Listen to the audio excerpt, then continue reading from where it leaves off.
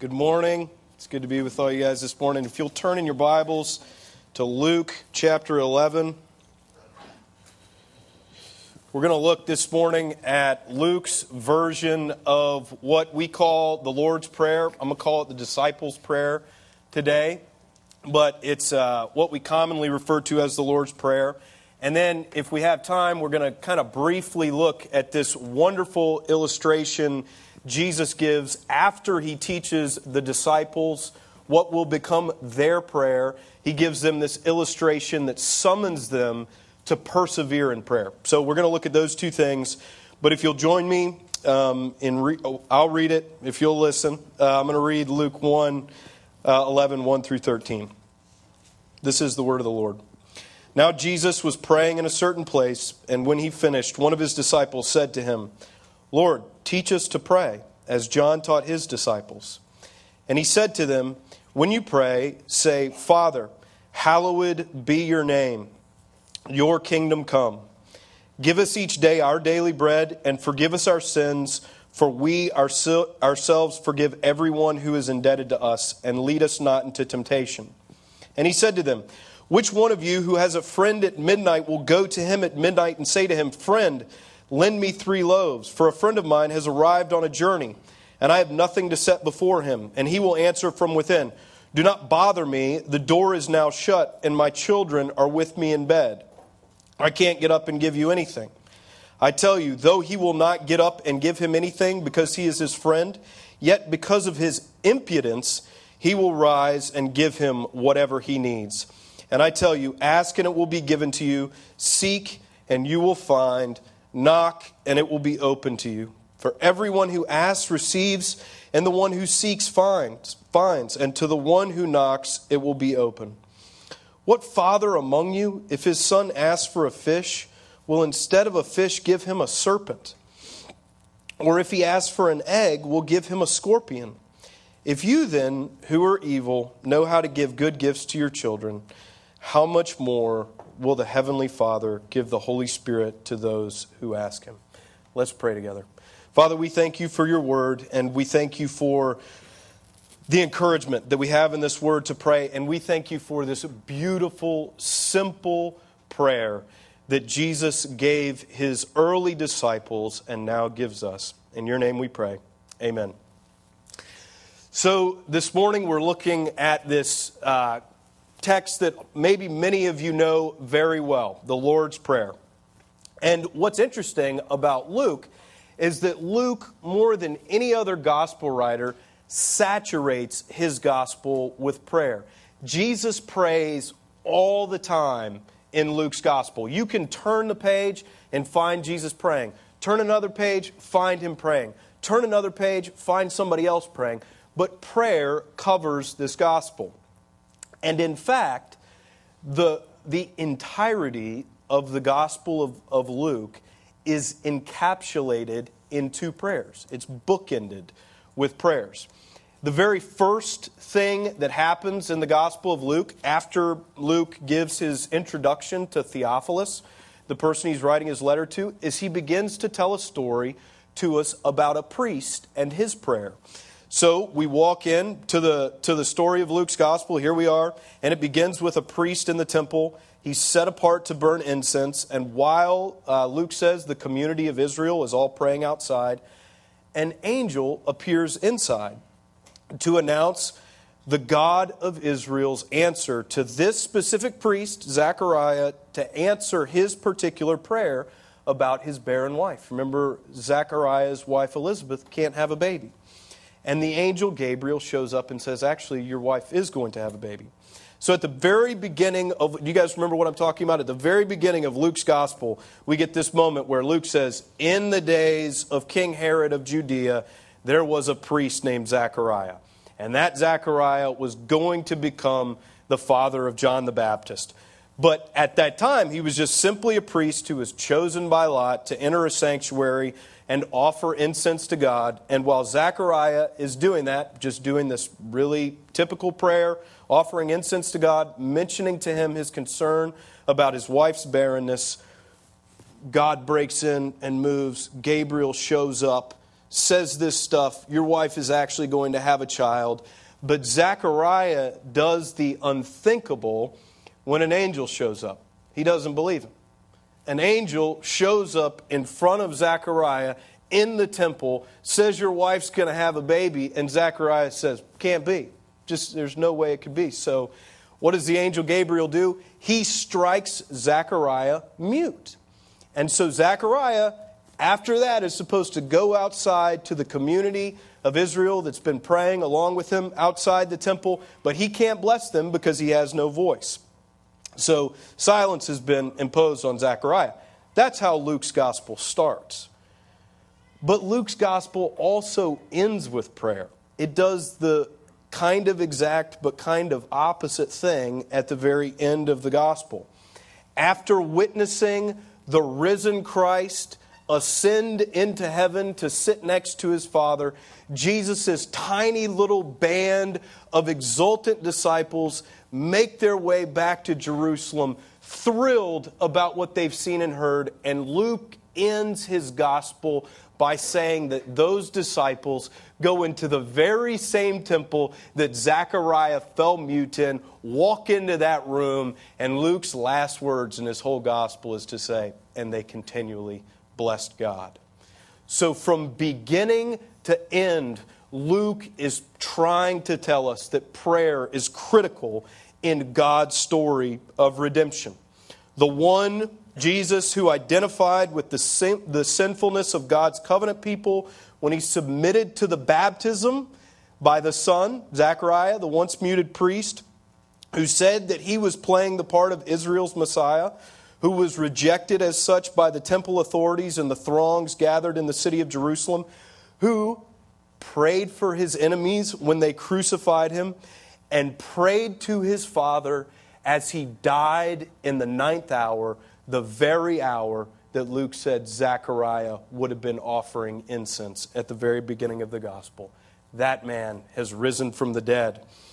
So Luke depicts Jesus as the fulfillment, which we'll learn more about in a couple weeks, of God's redemptive plan. The whole drama of redemption has reached its climax. But all of that grandeur and beauty begins and ends with prayer.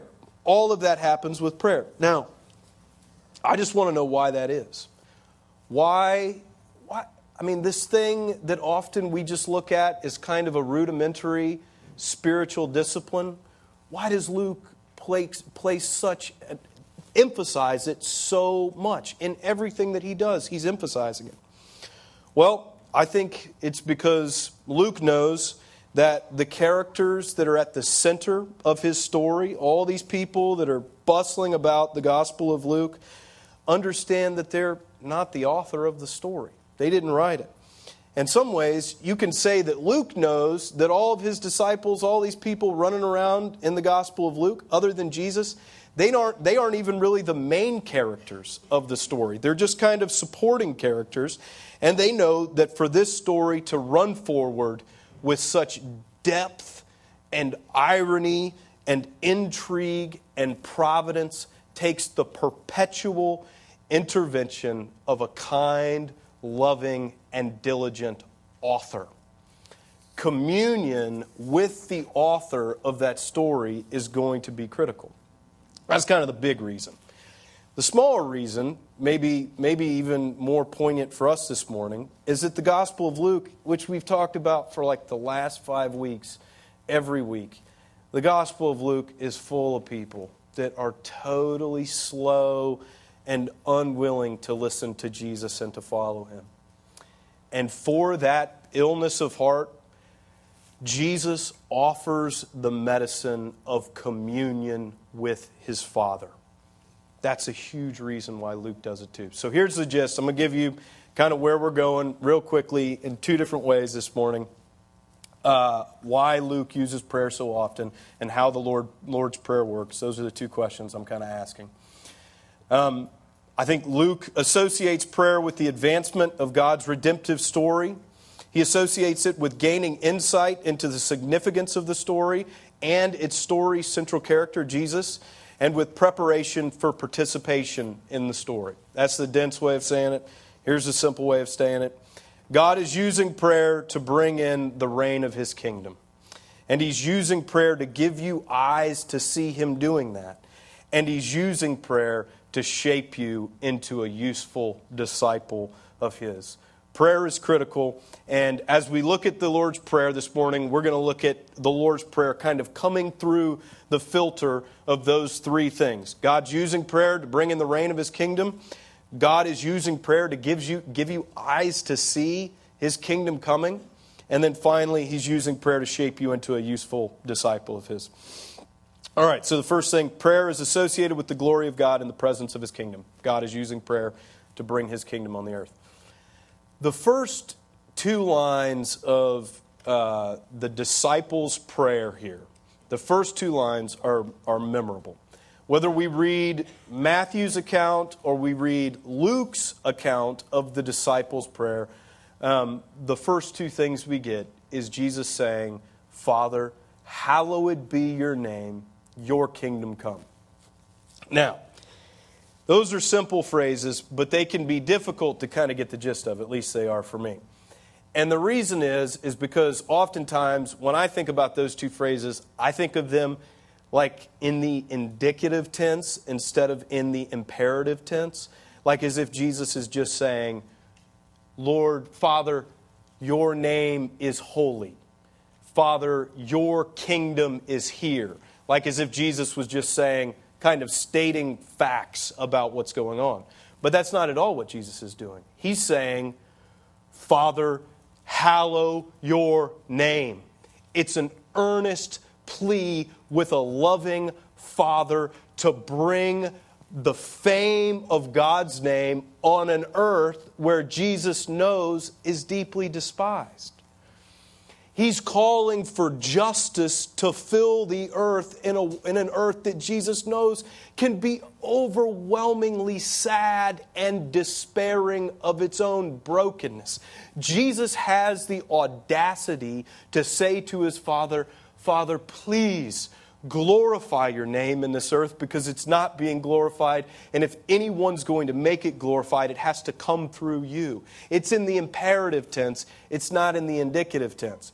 If you were a carpenter and you went to work tomorrow and first thing, tomorrow morning, Monday morning, you saw your boss and your boss said to you, the cabinets you build are square. That's kind of a useless, maybe they're square, maybe they're not, but it's just kind of a vague, general, it doesn't really drive at anything. It's surely not motivating.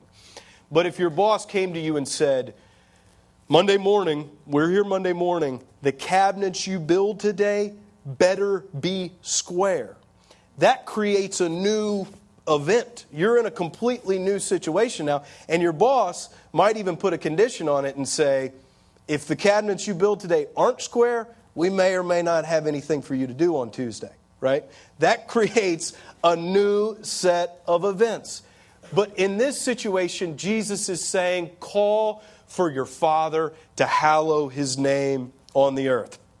And that gets to the heart of God's own agenda. It gets to the heart of what we've watched Jesus do for the last 10 chapters, which is walk around and try for and labor to see His Father's name be hallowed.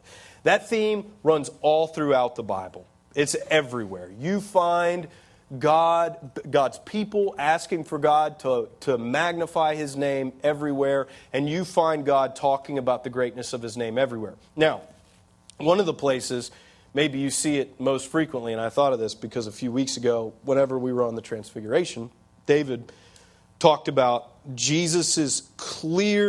Luke's clear connection that he's making between the redemption that Jesus is offering His people and the Exodus, the book of Exodus and the story of Israel's exodus out of Egypt. And I wonder if it could be here too. I think it is. God revealed Himself, remember this part at the beginning of Exodus, to Moses in the burning bush, speaking His name, telling Moses what His name is, and giving it as the main reason why he could be trusted to bring the children of Israel out of captivity. And then, just a little while later in the story of Exodus, it would be the honor of God's name that Moses would use as a fulcrum to get in his great prayer for Israel's forgiveness after they build the golden calf. Now, here's what happens in that episode. Israel builds a golden calf. Moses is away, comes back, finds all of the people of Israel committing idolatry against God. He's furious, and he knows God must be disappointed. So what he does is, in his prayer, he goes to God and he says, Lord, surely, you would not defame your name by drawing these people out of the land of Egypt only for them to build a golden calf, and then you're going to destroy them? Do you know what a mockery you will be made among the nations if you do that? You see how that works as a fulcrum there? Moses is getting God to a tipping point where he knows that if I say there's no way God's going to ever defame himself. And if I can connect the dots between God's honor and the rescue of his people, God's going to act on Israel's behalf. So Jesus knows he's saying something big when he says, Father, hallow your name. But it's the same thing with the kingdom. Your kingdom come. Think back on the issue of the Exodus and the coming of the kingdom of God.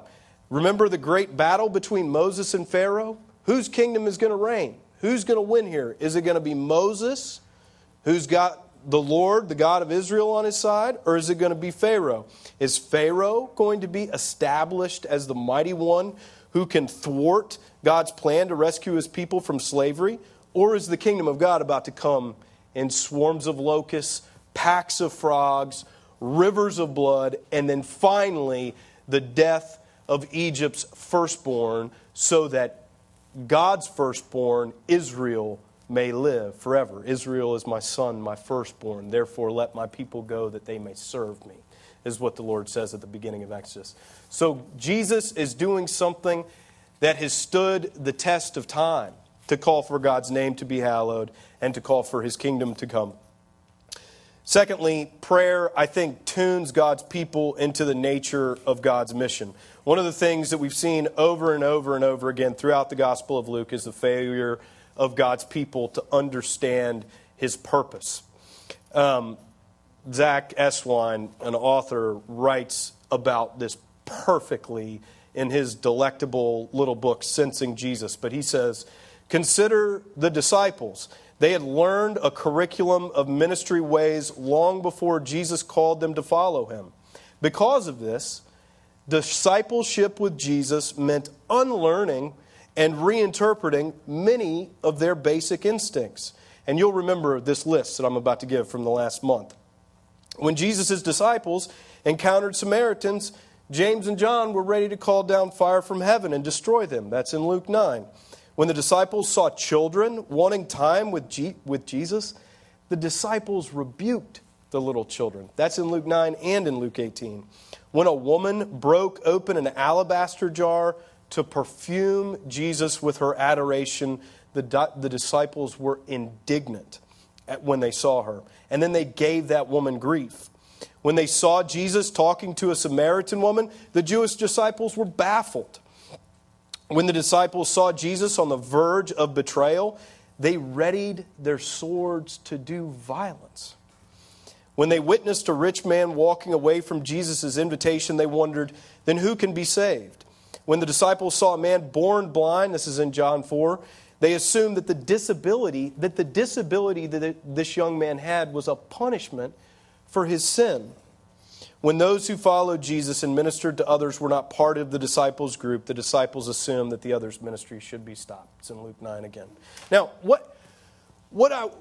when you read a list like that, you're dying to know where people learn this stuff. I mean, where do you learn to act that way? I mean, who taught the disciples to see Samaritans as second-class citizens that ought to be mistreated? Who taught them that children who want time with a teacher of God are a nuisance? Where do you learn something like that? When you're following Jesus, how do you ever think that children being with Jesus would bother Jesus? Who taught them that? Why, when they saw a woman worshiping, did they assume the worst about her motives? Why would they do that? Who taught them that violence was a justified response to betrayal? Where did they learn that?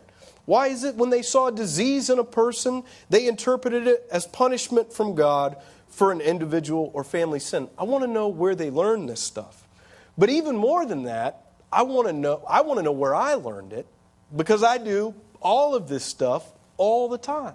And I'm just as bewildered at my own heart as we are when we look at the disciples. But I really want to know, how does that change? What kind of remedy does God offer for transformation where this stuff is going to continue to go on, but discipleship to Jesus is gradually becoming something that looks more and more like Jesus? What needs to happen here? Well, we know what doesn't work, don't we? We learned that last week. I mean, David told us from Jesus' words that simply tacking on something else to do, pulling ourselves up by our bootstraps, and trying to do better just simply won't work. It has to be, surely, it must be the prayer of a whole community longing for Jesus to dive in and change them from the inside out. And the beginning of that prayer has got to be, Lord, increase my vision for the way that you see the world. Where do you see that in the Lord's Prayer? Doesn't it just start, at the very least, by the fact that Jesus starts that prayer by addressing the one who has authority over the whole earth as his Father? Doesn't that change everything when you think about God that way? When you don't look at God as a vindictive authority over the whole earth, but as a loving Father that would no more give you a scorpion when you ask for an egg than he would give you a serpent when you ask for a fish. He's your loving Father. He's longing to tune us in to the heart of Jesus' mission. And then finally, God gives his people all they need to be his disciples when they ask for those things. Think about the 4 things that Jesus asked the disciples to pray for personally, and I'm just going to rattle these off. 1, Jesus calls the disciples to ask for daily bread. 2, Jesus calls the disciples to ask for the forgiveness of their own sins. 3rd, he tells them to pray so that they not be led into temptation. And then at the end of this passage, after Jesus' brilliant illustration here, he reminds the disciples to ask their Father for their Father's Holy Spirit. Discipleship to Jesus happens in real life, in real time. And so disciples need basic resources for survival. Jesus is not a mystic in the way that we often think of that word. His feet were firmly rooted on the earth. And he knew that his disciples had basic needs. He taught them to ask for daily bread, just like we have to ask for that. For his mission to go on, his disciples had to survive. They had to make it alive through the next day. The disciples are also taking the message of free grace and forgiveness to the world, and so it's obviously critical that their sins be forgiven. While they're on mission, Jesus doesn't want there to be any undue obstacles to them proclaiming the gospel of free grace, and so Jesus says, Father, he teaches the disciples to say, don't lead us into temptation. Don't put any undue obstacles in our path. And for all of this, it's critical that God gives them the Holy Spirit, that he might always be working in their hearts to deeply love God more. I just want to talk for a quick minute, totally practically about prayer, and tell you something that I've learned in my own life as to how to use the Lord's Prayer. If you're anything like me, and you resolve to do some more praying in your life, and you get some solitude, you get in that solitude. Maybe you like solitude, maybe you don't like solitude. I happen to love being alone, but when I get alone, my mind happens to kind of race all over the place, and it's hard for me to focus. I've got some introvert in me too, but I struggle to kind of comprehend what's going on. I struggle to focus. That's a big problem of mine.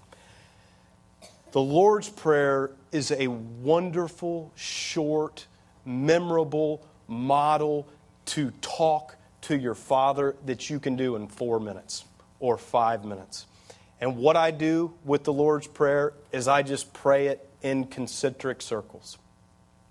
The person that I know better than anybody else in the world that needs prayer more than anybody else in the world is me. And so when I pray, I start with John Pauling.